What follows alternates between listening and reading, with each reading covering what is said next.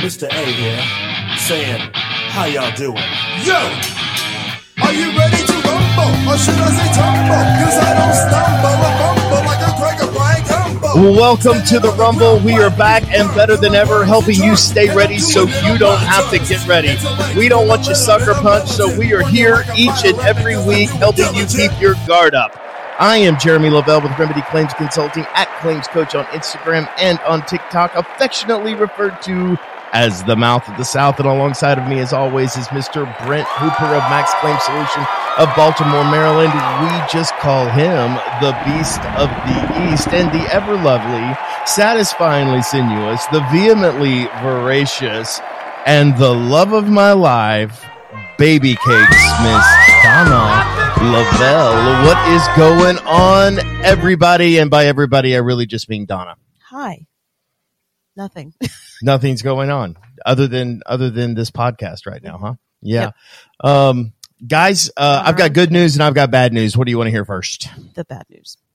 Brent is not with us. He's not dead. So stop the music. Oh, okay. He's not dead. He's just otherwise occupied for this one episode. I gave him a one break. Actually, he spent last week in Virginia coaching some contractors, things like that, getting those guys coached up. And so he's kind of playing catch up, and we've had some other things that cropped up. And so I am going to not fly solo because I've got an amazing co-pilot sitting over there twisting and tweaking and making everything happen. Remember, if you hear anything cool, it is certainly not me. And obviously it's not Brent because he's not here. It is the amazing Baby Cakes making us sound like we actually know what we're doing. And so big shout out to her once again for all of the production assistance and everything that she does. So we're still on policy though. Yeah, I don't know how I'll try to keep up. Well, I'm sure you'll keep up. I mean, you have half as many people to keep up with, and everybody knows I'm a lot slower than Brent is. So we do miss Brent, though. He's always nice, but we've got one more segment of policy to cover, and so we're going to be getting into that. Always in our hearts. Anything cool going on in the world that you know of? Yeah, we have listeners from all over the place. Listeners from all over the place. Yes. I had an apartment like that, but it was cockroaches. So we have listeners in I almost said Canada.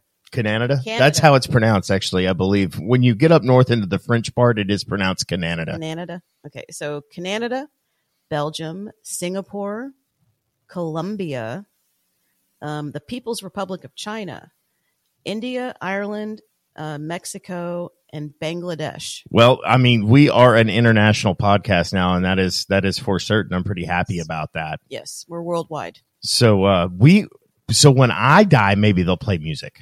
Maybe because people all over the world know me.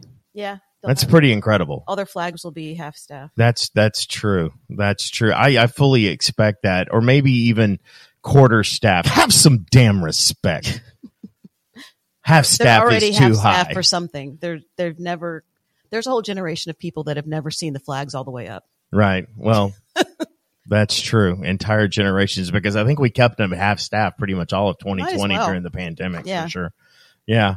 So, well, guys, we're gonna be digging into some things. It's going to come to you in 3 separate rounds. We're going to be talking about endorsements to kind of wrap up our series on policy interpretation. We're going to be covering 3 different endorsements. We're going to talk about kind of how they work and what they do. And so just remember, at the beginning of the round, you will hear this sound. And at the end of the round, you will hear this sound, letting you know that the round is over. Remember, if you hear anything cool, it is not me. It is Baby Cakes over there twisting and tweaking. And we always encourage you to leave your questions, comments, thoughts, and otherwise prayers in the comments below. Don't forget to click like and subscribe. I'll remind you that at the end of the show, but we're ready to get into it because round 1 starts right after this. One of the most difficult claims you can work is a contents claim. It requires extreme detail and significant documentation. Ricky McGregor with Monarch Claim Services is the expert you need on your side. She will handle on-site evaluation, inventory, photo documentation, pricing, and overall contents claim organization. She will work with your team beginning to end so you can focus on the rest of the claim. Do your client a favor and call Ricky McGregor with Monarch Claim Services. You can reach her at 515-783-1434. That's 515-783-1434, or find her on the web at monarchclaimservices.com. Round 1, law and ordinance.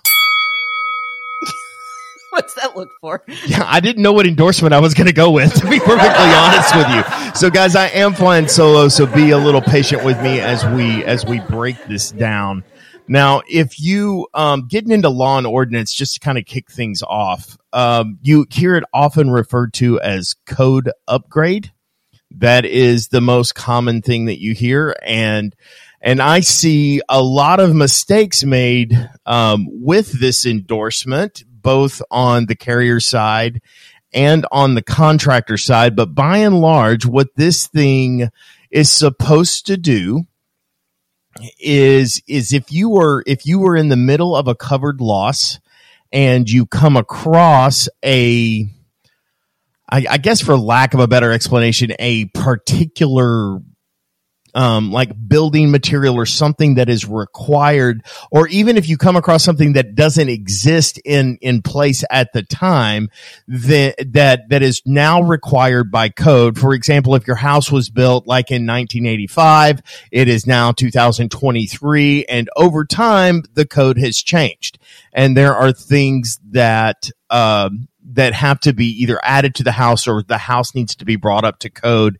in some sort of way or another. For example, it was very common in this region in the late 70s and 80s to put 3/8-inch decking on homes on 24-inch spans.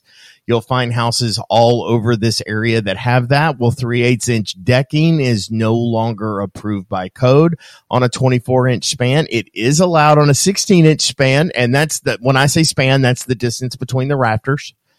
If it's on 24-inch spans, then that decking must be upgraded or improved to 1/2-inch decking, and that's just simply the code. And by code, I mean law. Now, you'll see where carriers often, baby cakes, you'll see carriers often go, well, that code is not enforced. That's my favorite argument, well, that code's not enforced. That's stupid. Well, why do you think it's stupid, just out of curiosity? Because, I mean, speeding isn't always enforced. What law is always enforced is my question. I mean, they can enforce it whenever they feel like it. That's the issue. When someone is committing murder, is that law at that moment being enforced in that situation at that time? No. It's not being enforced, right? No. It's like, because if you see somebody with a knife or a gun going after somebody else, then a police officer or a rather eager Good Samaritan might insert himself into that situation. Yep. The very fact that something is not enforced at the time that it occurs is a ridiculous argument, in my opinion. Yes. Now, if there are attorneys that are listening to this, please correct me if I'm wrong. Now, I am talking about criminal laws versus what would be considered civil laws, so to speak. And so there is some difference there, but no law is enforced generally until when?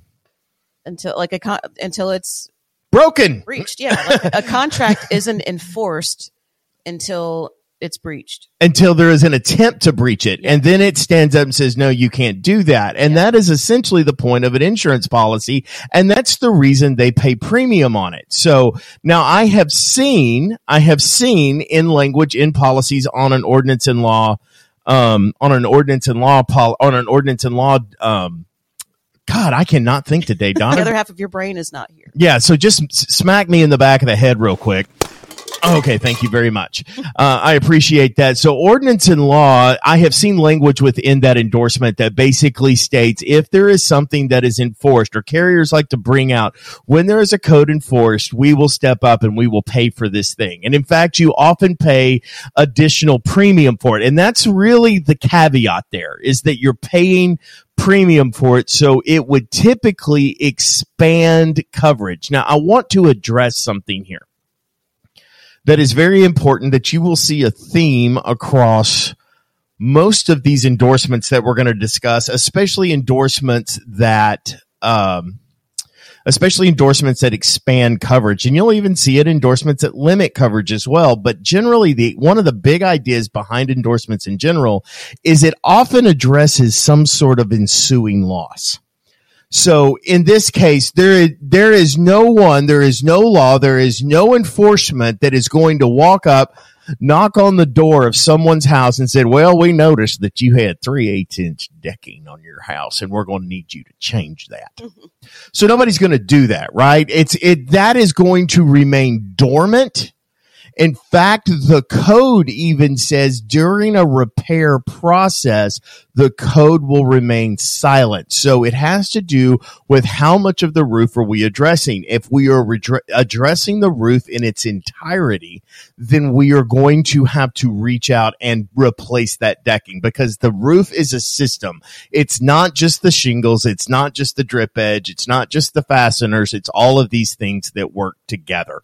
And so when that occurs, the code then steps in and says and in that situation, the code must be fulfilled in that way. Mm-hmm. And that's where you would add 1/2-inch decking. And for those of you who are keeping score at home, 1/2-inch decking isn't really sold. What you buy is 7/16 decking, mm-hmm. most commonly. And, so when you see that at a store or at Home Depot or a Lowe's home improvement store, you're not really looking for 1/2-inch decking. You're really looking for 7/16 decking. Just to be clear on that. I was going to make a 1/2-inch decking joke, but I didn't know where to put it in.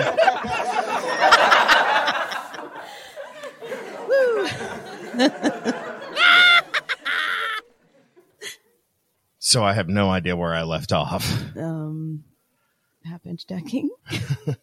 Well, that's not what you called it earlier. Anyway, but Xactimate, and most of us refer to that as 1/2-inch decking. So, and there's a lot of different places that you may see a code, where you may need a code upgrade or a law and ordinance policy to take over. If you have a fire, for example, mm-hmm.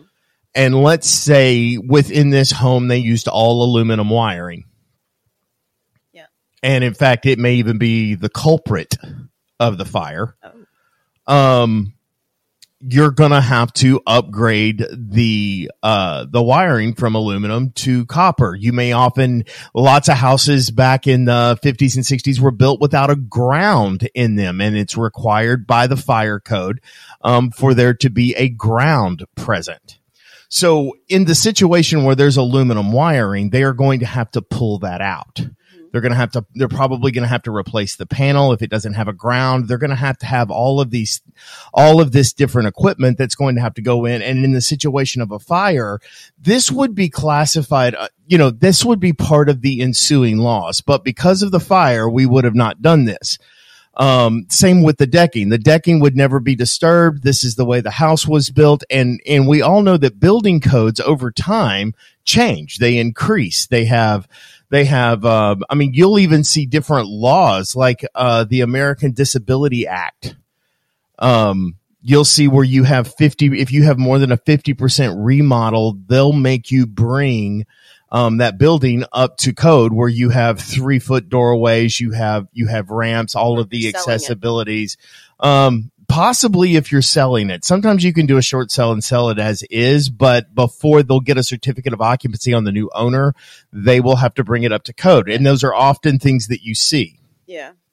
So if in a situation, so what is not covered, and let me be clear, if you read through the policy under exclusions, you'll see where it says ordinance and law isn't covered. They'll say that these code items and all of these sort of things are not covered. And so what the difference is here is you cannot file a claim because the building in question is not in code. So if you have a house and it's got 3-inch decking and you decide to replace the roof, okay, are you following with me? You decide to go ahead and get a new roof, and then the roofer comes to you and says, hey, your decking's not in code. Okay, well, let's just call up the insurance company and see if we can. No. Again, remember, one of the caveats of a lot of endorsements is there has to be some sort of ensuing loss. Yep. So one of the biggest mistakes that I see often is when somebody tries to enforce code upgrade where it is not accompanied with an ensuing loss. It's not a proximate. I don't want to use the word cause here, but it is a circumstance in which there needs to be access in order to properly provide the repair that is needed. That's the idea here. Yeah. And that's what ordinance and law basically is for. Often you will see it capped. Okay, so ordinance and law is quite interesting, is that you'll see it capped. Most commonly what I see is like $5,000, $10,000 of ordinance and law coverage. On occasion, you'll see percentages of coverage A, 10, 20, 30, 40, but usually those are available at additional premium. You'll have to add premium to it. And I noticed that a lot of the policies that are written by the major carriers out there, most of the time, ordinance and law is included in your standard broad form HO3 or whatever policy that they're using. Most commonly, that is going to be something that is added to most every single policy, unless the homeowner or the policy owner steps up and says, I don't want that on my policy for any reason. I want to reduce the premium and I don't want that coverage. Mm-hmm. So is it already on there and they just have to get rid of it? Pretty much. By and large, that's what it is. And I have talked to a significant amount of insurance agents and brokers, Donna, and they automatically add that on there. Mm-hmm. So when they're quoting a homeowner's policy or a business owner's policy, they're going to go ahead and include it on there, mainly because that it's not a matter of if the law changes or if the code changes. It's going to change every 3 or 4 years anyway. Yeah. And you never really know what it's going to upgrade. You saw like back in the late 90s and early 2000s, and I'll get into this endorsement here in round 2, but I just kind of want to preview it. Endorsements find their ways into policies because of major events that happen, like the black mold event. Mm-hmm. And I do want to get into the mold endorsement. I kind of want to talk about the history of that here in just a minute as we get into the mold endorsement that's very common. But by and large on ordinance and law, I don't want people to confuse, though, in ordinance and law and when this should be triggered and how it should be used, because ordinance and law does not come into play when there is code compliance. So leave us not misunderstand the difference between compliance and upgrade. And so if the carrier tries to go, oh, well, okay, 1/2-inch decking costs, if you have $5,000 worth of code coverage and it costs $7,000 to redeck the roof, what's the problem with that situation? Well, the problem is the 3/8 decking that you're taking off has value. And so really what they owe is the delta between the 3/8-inch decking and the 1/2-inch decking, which is nominal. So guys, don't go, encouraging people to buy a ton of code upgrade coverage. Don't have people buy a ton of code upgrade coverage, because usually that $5,000 or $10,000 is pretty sufficient when it comes to dealing with a home. And that will conclude round 1. I just want to kind of tighten this up a little bit. One last little thing on code upgrade. Remember to read it. Enforcement exists in perpetuity. Okay. So just because it's not being enforced in this moment, just because it hadn't been enforced in years, it doesn't mean that some new city manager or some new building inspector, somebody comes along and at that point decides to start enforcing it. That's one. You cannot guarantee that they will never enforce it. And two, the law in and of itself, which is what building code is, exists in perpetuity. Until that law is repealed, it is the law, it remains the law, and it remains in force. Nobody enforces law. It either is in force or it is not in force, and it is not enacted upon by any sort of human effort. It either exists or it doesn't exist. It is either legal or it is illegal. It is a very black and white situation as it pertains to law.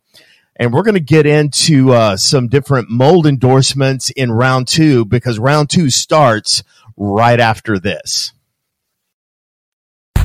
When choosing someone to help with your online marketing, make sure you go with someone that has years of experience. Our good friend Sally at Thrive has over 20 years of digital marketing experience. She can build you a beautiful 15-page, sleek, interactive website, post on your social media platforms multiple times a week. She can do a video, an amazing CRM to manage and maintain and nurture your clients' text, email marketing, review generation, a business listing on 60+ search engines, including 3 voice networks, appointment scheduling, estimates, invoices, payment processing, and more. She will also create for you on Google, a Facebook page, Instagram, Twitter, and LinkedIn. If you need these for your businesses, she'll help you create those pages on all of those sites. If you already have these pages, she'll optimize them for you as well. Call or message Sally today. If you want to get started, you can reach her at 214-789-1651. Again, her name is Sally Brigance. Her number is 214-789-1651. And you'll also get a landing page the day you sign up. When you send her a referral that signs up with her, she'll credit your billing account. Logos are also available, and she also offers a lead generation service and SEO, search engine optimization, where she can guarantee you to appear on the first page of Google or your money back. It is spelled THRYV, and you can find my good friend Sally Brigance, and that's spelled SALLIE, Brigance, BRIGANCE, and she can be reached once again at 214-789-1651. Round 2, mold endorsement. Ooh. So what is a mold endorsement? Well, by and large, most of the time when you look up, I'm going to use some policy terminology here, which is fungi, microbial growth. So if you have mushrooms growing in your attic, not covered. Okay. Mushrooms. It is considered a those fungus. Are property. Those are my mushrooms. Yeah. I'm sorry. That is not mold, or that's not fungus. That's medicine. Mm-hmm. I actually had somebody tell me that one time on a drying room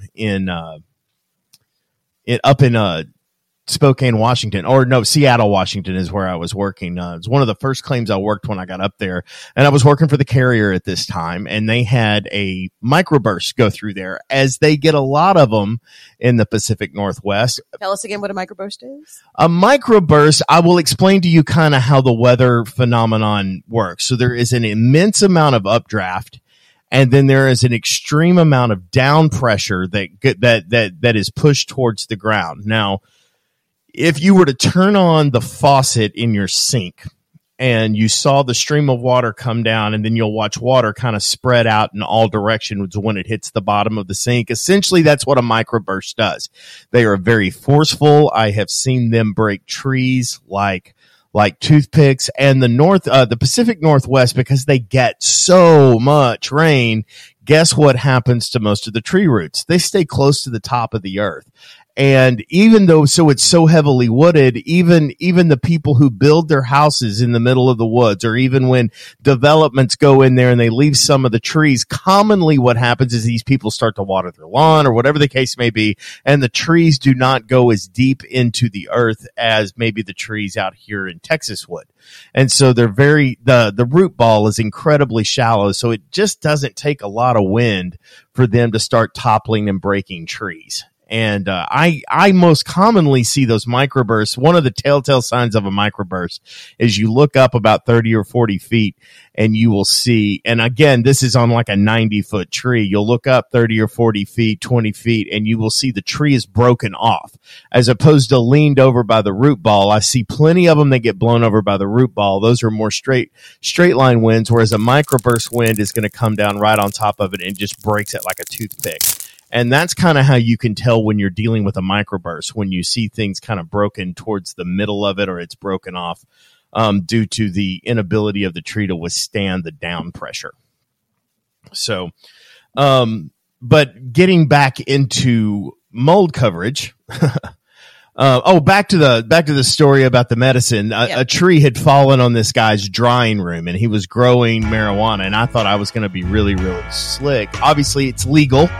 It's legal in Washington to grow it. It's legal in Washington to purchase it, possess it. It's all recreational there and all that kind of stuff. And so kind of what had happened is the tree had fallen over on it, and I walked up and I said, well, sir, plants aren't covered because trees, shrubs, land, that kind of thing are not covered within insurance policy typically. And he goes, oh, no, those are not plants, that's medicine. And I was like, oh, it's medicine. Okay, so I wrote it down and I said, well, who all do you sell it to? Thinking I was going to get him caught up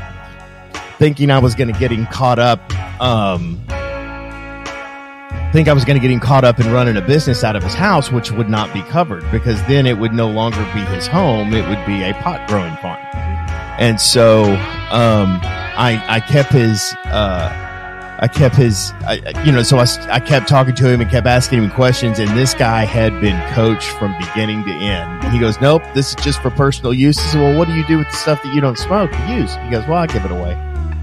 Like, who do you give it away to? Just whoever asks, whoever needs it. He offered me some at that point in time. I'm like, no, I'm okay. But this guy had clearly been coached because I was thinking that I was going to get him tripped up on that as the carrier adjuster in that role. But by and large, they ended up covering it, and they bought every single plant that was in there. I was pretty amazed. And so insurance carriers buy drugs is what you're saying. Well, they pay for the drugs to reimburse you for them. Oh. So they don't actually buy them. They just reimburse you for the drugs that you lost. So I guess I'm surprised that I don't see like a cap on that. Like possibly I would see kind of like when you get into California in the States where it's recreational or where it's where you're allowed to do it. You have to have grow licenses like in New Mexico and Oklahoma. You have to have those licenses to grow it. You can't, not just anybody can farm it. But in some of these recreational states like Washington and Colorado, and again, I'm no lawyer. I don't know what the rules are, but by and large, this guy was running a grow farm right there in his backyard. And I guess you're allowed to do that if you want to. I don't know what all the different laws are, but I know in a lot of the states like Oklahoma, you have to have a grow license. Same with New Mexico, and they only issue so many licenses. Like they're not just going to, just because you meet the criteria and you have the money and you fill out all the paperwork and you'd have to buy it from someone else. Well, yeah, you would have to buy it from someone else. They limit the number of available grow licenses that exist. So again, enough on the pot farming subject or whatever. Let's get back into mold endorsements. Most, by and large, they are going to be excluded within the policy. Okay, but remember what I said, what endorsements do. There's usually some sort of ensuing loss. They're usually a part of an ensuing loss. So the primary cause of loss here would be water or hurricane, or, you might have an event that happens, and then because things got wet, it created the petri dish and the conditions in the environment for the mold to bloom. Okay, so in that situation, it's covered. Where it's talking about in the policy is you decide that you want to remodel your house, and so you're gonna replace some drywall for whatever reason. You're remodeling your bathroom. That's probably one of the most common places I see it. So they go in and they tear the tile off the wall, and they tear the bathtub out, and they tear the shower out, and lo and behold, guess what they find behind the drywall? Because they didn't use green rock or something like that in there. Guess what they find? Yeah, that's right. Weed. Well, depending on the house you're in, possibly. Oh. But in this situation, mushrooms? what I'm no, not mushrooms. Okay, sorry. You don't do very good on multiple choice tests, do you? No. I can imagine fill in the blank must really just kill you. I don't do well, no. Yeah, so in this scenario, in this anecdote, often what you see is mold, especially in a wet environment. You'll find things like this, like in laundry rooms. Bathrooms. You'll even see it in kitchens because you'll have like things like dishwashers that push up against a wall and there's no real place for water to go. Water goes outside. It may be leaking. You may never know it. It may never manifest on the inside. It just flows through the outside wall. But that environment gets wet. That insulation gets wet. You have a mold bloom, but it never manifests where you can see it until something else happens or you are in a situation where you're going to start making some changes, changing out the cabinets, things like that. Any of those things can happen. And then you find the mold and you want to file a claim because I got mold in my house. Mm-hmm. Well, after about 1999, 2000, 2001 in there, policies got very, very specific due to the black mold scare that we had back in the late 90s, early 2000s.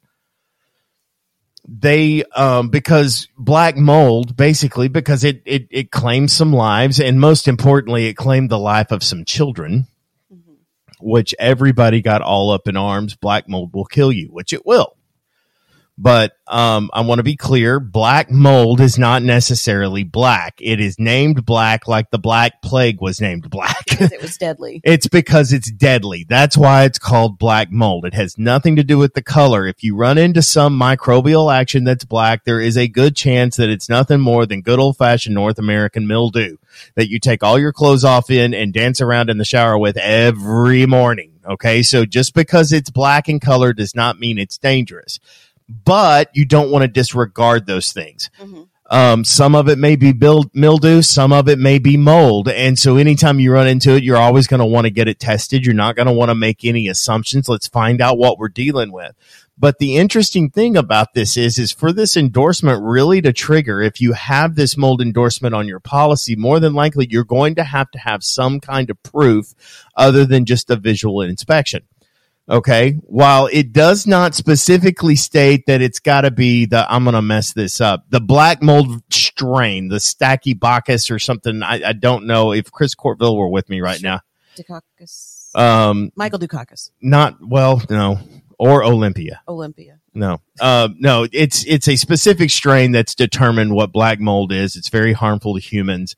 It doesn't even say that it has to be harmful. It just says that it has to be present, but the way that you go about the remediation of it is important. Okay. So whether or not it's harmful to humans is going to matter. I think mold in any large content, and let me be clear, black mold is in the air, folks.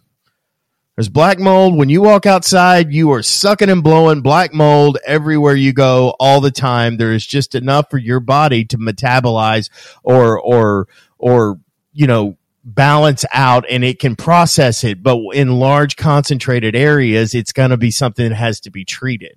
Most commonly, the mold endorsement that exists on policies is due for the remediation. It purchases and pays for the remediation of the mold. And so if you have damage that is due to water, so we're going to put that under coverage A. And then the remediation of the mold would fall under the endorsement. The most common limit that I see on that is $5,000. Again, there's additional coverage if you want to pay premium for it. But again, it's just the remediation. I just recently had a mold case where they had $5,000 worth of coverage, and we did $4,997 worth of remediation on the house. is where it came in. And so I was pretty excited about that. And with 4,000 with the mold remediation, remember, it's just the line items required for mold remediation. If that line item is required in a situation where there was no mold, for example, flood cutting the drywall, that's not a mold protocol. That is a water protocol. And so it's only the things that fall under the mold protocol. So somebody's going to ask me, what about antimicrobial spray? Nope, that is not part of the mold protocol. They're going to put antimicrobial spray on anything that has gotten wet to prevent mold growth. And that is part of the policy. What's our job underneath the policy? What is one of the duties after the loss is to mitigate from further damage. Remember, that mitigation effort does not stop once the threat of the initial peril has been controlled. The hurricane has passed. The water's been turned off.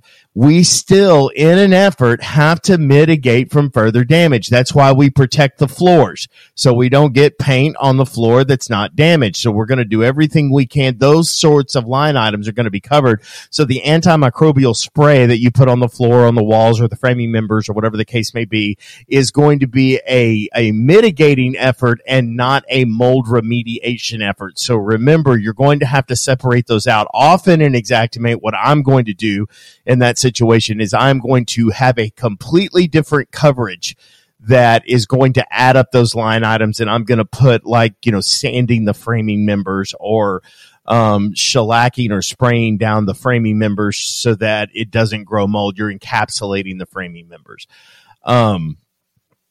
So mold is a very interesting. I know one of the larger carriers, under no circumstances, not only do they not offer an endorsement, they offer no coverage. And I worked a very large mold loss where there was no mold coverage. And without the remediation alone, without the remediation whatsoever, we were still looking at $120,000, $150,000 worth of mitigation efforts. A refrigerator ran for 2 weeks while he was out of the country. So those losses and the mold on the ceiling, there was actually a shot. It was a 3-level house, walk-in basement. Main floor is where the refrigerator was. The hose ruptured on the back of the refrigerator. Water ran for 2 weeks. Nobody saw it. And right below the kitchen, interestingly enough, is a shed, or a tool room, or a workshop kind of thing. And it has plywood on the walls and on the ceiling, just normal CDX plywood. And when you walked in there, it looked like something out of a haunted house because it had mold growth. I kid you not, that was at least an inch long growing off of the ceiling. Gross. And it was not black. It was green. Ooh. It was green, but it was most certainly, and the color of the bloom, by the way, depends on what the water flows through.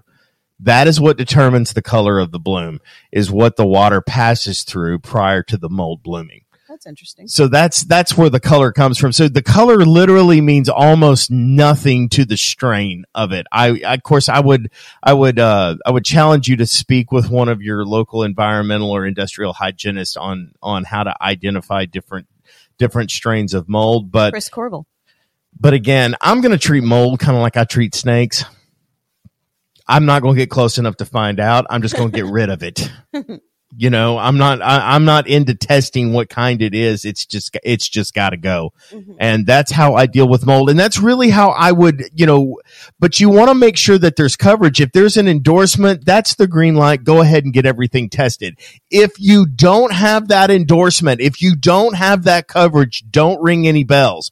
Talk to your water mitigation expert. Talk to them on what are the things that we can do, because really what happens is if we ring the bell that there's mold and the test goes in, that sticks with the house. That is going to hang out with the house even after it's sold. And if it is determined to have had mold in it, then you are most certainly going to have that cleared. And so the guy that comes out and tests for it is the guy that comes out and clears it. The guy that remediates is a different guy, most commonly in most states. Please check with your local state to figure that out. But I know right here in Texas, the mold contractor and the guy that tests for it cannot be the same person. But by and large, you want to remember that that if you test for it, that is going to ring a bell. And when they get ready to sell it, they're going to want to see that mold clearance certification. Cool. I think so. Mm-hmm. Mold's pretty cool. It is interesting. It's an interesting the way that it goes. And I've always wondered, in my head, because they were tearing out. I remember I had a good friend of mine in the early 2000s that was working for a mold remediation contractor when that thing got super popular, and they were going through all of these different buildings, finding it before insurance policies excluded it. Oh.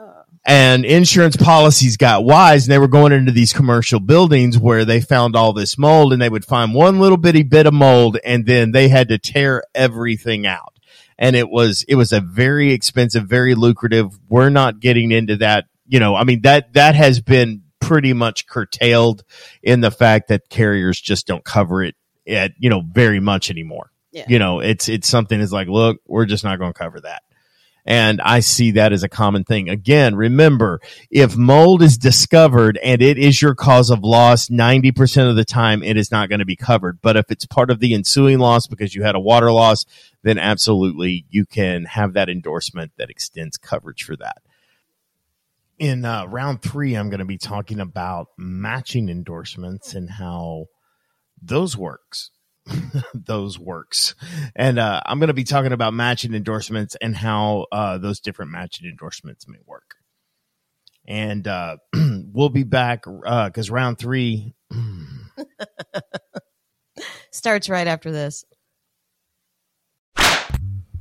The Pain of the Claim is looking for sponsors, and we would love to promote a business that provides services or equipment to public adjusters, restoration companies, and roofing contractors and general contractors. Examples would be like safety gear, roofing-related products, restoration equipment, payment services, CRMs, reporting services, expert services, anything like that.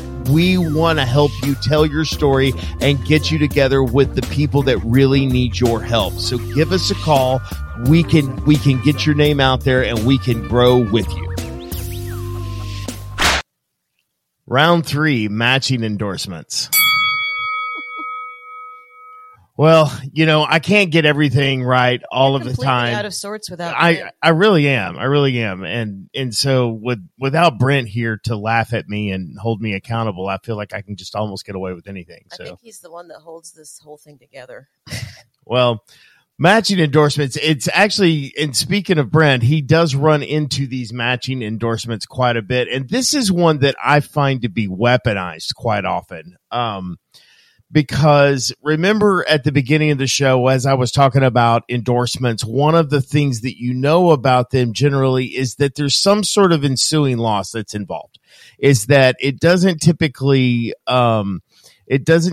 trigger unless it's going to cause an extended amount of loss in those things, and so that they can extend coverage for those things that may not necessarily be damaged, but are going to be so involved in the repair, it's going to cause a rather large increase in the scope. And one of them that we see a lot is a matching endorsement. And typically one of the most common things that triggers a matching endorsement, especially on a roof and a siding matching endorsement. And I think that they call it something else. And I wish Brent were here because he would know. Sometimes they call it a continuous, a line of sight endorsement or a uniform appearance endorsement. You'll hear them called that from time to time. But by and large, this matching endorsement is triggered most commonly when the product is discontinued. And you'll see this matching endorsement weaponized quite often, because one of the very first things that I will see a lot of contractors do is go, oh, well, this small amount of damage thing is no longer available. It's discontinued. So while the vast majority of it is undamaged, this small little piece is, but it's discontinued. We can't match it. We can't do anything. And it's, a uniform. In order to maintain a uniform appearance, we're just going to have to replace the whole thing. We'll enter the matching endorsement because it says in that particular case, we are going to cap it at a $10,000. Now, the interesting thing about why that's weaponized, let me tell you this, is because it actually ends up limiting coverage as opposed to expanding or extending coverage for the additional premium that most of these people pay. And that's one of the biggest problems that I have with it, is that it can often hurt you in many situations. And I'm going to tell you, even though you've paid more premium, if the reason that you have to replace it all, quite honestly, is due to discontinued, you should have bought enough endorsement to pay for the entire thing no matter what. So the main thing, like in a roof situation, you're going to have to pay for all the shingles on the roof. So we want to make sure we're going to have to completely do a whole new roof. So I would want to know what an entire new roof would be. It would be interesting if you could actually get them to limit the $10,000 cap to just the thing that needs to match, which would be the shingles. But often what they'll do is they'll throw in all of the additional drip edge and all the additional tear off and all of those kinds of things, as opposed to just the replacement line item on the shingles, which is what I think the spirit of the endorsement should be. And by and large, $10,000 should be enough money. Siding is another place where you see it. So if you don't have enough money in that endorsement to pay for all of the siding, more than likely you're underinsured in that area. And so that is one thing that I would advise anybody to do. If you're going to buy a matching endorsement, make sure that the thing that it's endorsing is enough money to replace all of it. And you certainly want to clarify how they're going to interpret it down the road. Now, just because you ask how they're going to interpret it down the road does not at all guarantee that that's how they're going to interpret it. Yes, in fact, down that very same road, because you never really know who you're going to get in there as a desk adjuster and how they read and interpret the policy. And you want to make sure that those things are a bit more clear and a bit more understood. But again, this is one that I see weaponized quite a bit, while a lot of agents will put it on there because it sounds like more coverage. It sounds like something that is better than what they have, because again, they charge more premium for it. So it expands your coverage and you think everything works, but that is not all. You assume it's more. You assume it's more. Another place where you will see, endorsements kind of fall into place, just to kind of rattle off a couple of other ones, is like the sewer drain backup endorsement. Generally, if you have a sewer drain backup that occurs on the premises, you're fine. It's when the sewer drain backup occurs off the premises where it becomes very, very sketchy. And because typically there is going to be no coverage extended for that. You'll also have sewer drain backup, like if it is not due to a covered loss, it won't be covered. So you'll see an endorsement that comes in when the sewer drain is backed up, but it's not by a covered loss, then causing damage. You'll see coverage extended there as well. Other common endorsements that you see, sump pump is another one that's not quite the same as sewer drain backup, but sump pump is another one that you'll see up north. People who have basements often need those because when it rains, water's got to go somewhere, right? And the big hole in the ground that is also known as your basement is a very convenient place for it to drain. Baby cakes. That big hole in the ground that is serviced heavily by gravity is going to be a keen spot for a lot of rainwater to run off. So they install sump pumps to get those things out of there. And a lot of times they fail because guess what happens during a lot of storms when you have a lot of water coming down? The power goes out. That very thing that is powering the sump pump to get it out of there, but they have, solar battery backup. They've got all kinds of different redundancies that exist there, but those usually require some kind of endorsement. Rarely the pump itself is covered. So that's another endorsement that you will see quite a bit on policies. Slab endorsements, as I'm just kind of wrapping up the show here. Slab endorsements, very interesting about a slab endorsement. Now they may generally, in order for that to happen, there has got to be some sort of manifest damage. Just because it's leaking doesn't mean that they're going to let you cut into it if the water's leaking and it's leaking out from underneath the house or outside an exterior wall and it's not caused any manifest damage within the home.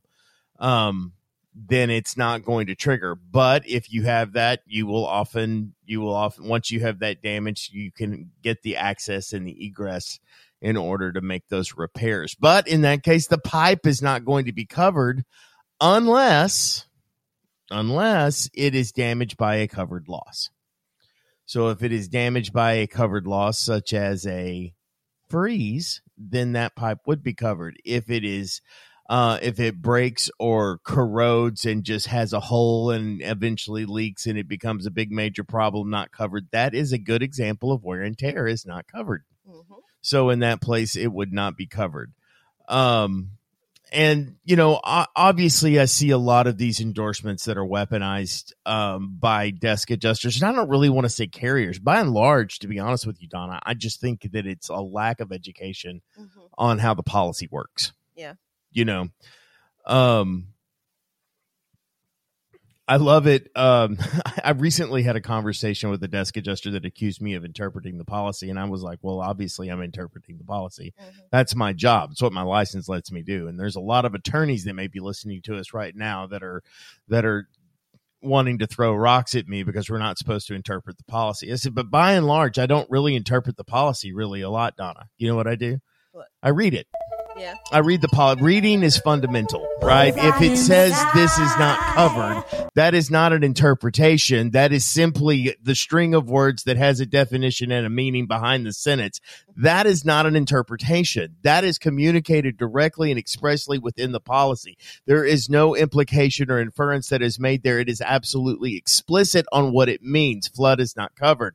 That does not require interpretation. That just requires the ability to read. Yeah. Okay. And all policies there. There's no expertise there. There is no, again, I love the phrase reading is fundamental. Mm-hmm. So as long as you have the ability to read and whatever it is trying to communicate, you take it on face value. That is not an interpretation of the policy.